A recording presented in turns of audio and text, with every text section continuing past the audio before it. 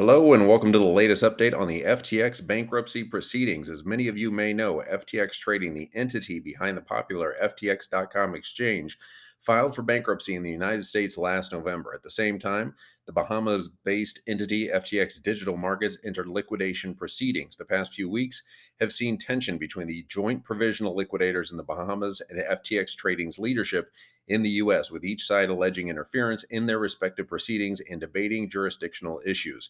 In an attempt to resolve these issues, FTX's U.S. leadership and the Bahamas Wing's court appointed liquidators have now formed a cooperation agreement. This agreement addresses how assets may be inventoried and disposed of, among other issues. However, this process has not been without its challenges. Attorneys representing FTX Trading have told a U.S. bankruptcy court judge that the liquidators should not be allowed access to FTX's Amazon and Google Cloud services or other IT tools.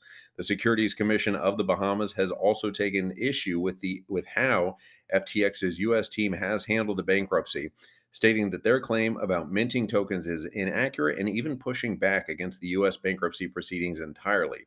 Despite these differences, FTX CEO John Ray III said in a recent statement that the joint provisional liquidators had constructive meetings with his team in Miami last week. Brian Sims, one of the liquidators, also said he looked forward to working with the U.S. bankruptcy managers.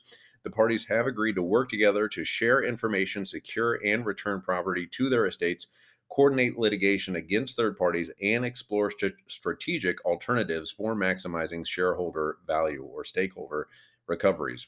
The liquidators will take charge of disposing of real estate tied to FTX, but both the U.S. Bankruptcy Court and the Bahamas Supreme Court will oversee this process. Both courts will also be involved in confirming the inventory of digital assets controlled by the Securities Commission of the Bahamas.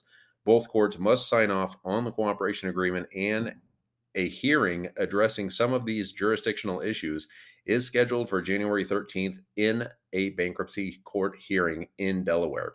We will continue to follow this story and provide updates as they become available. Thank you for watching. Hit the subscribe, hit the like, please, and go follow us on Twitter. See you later.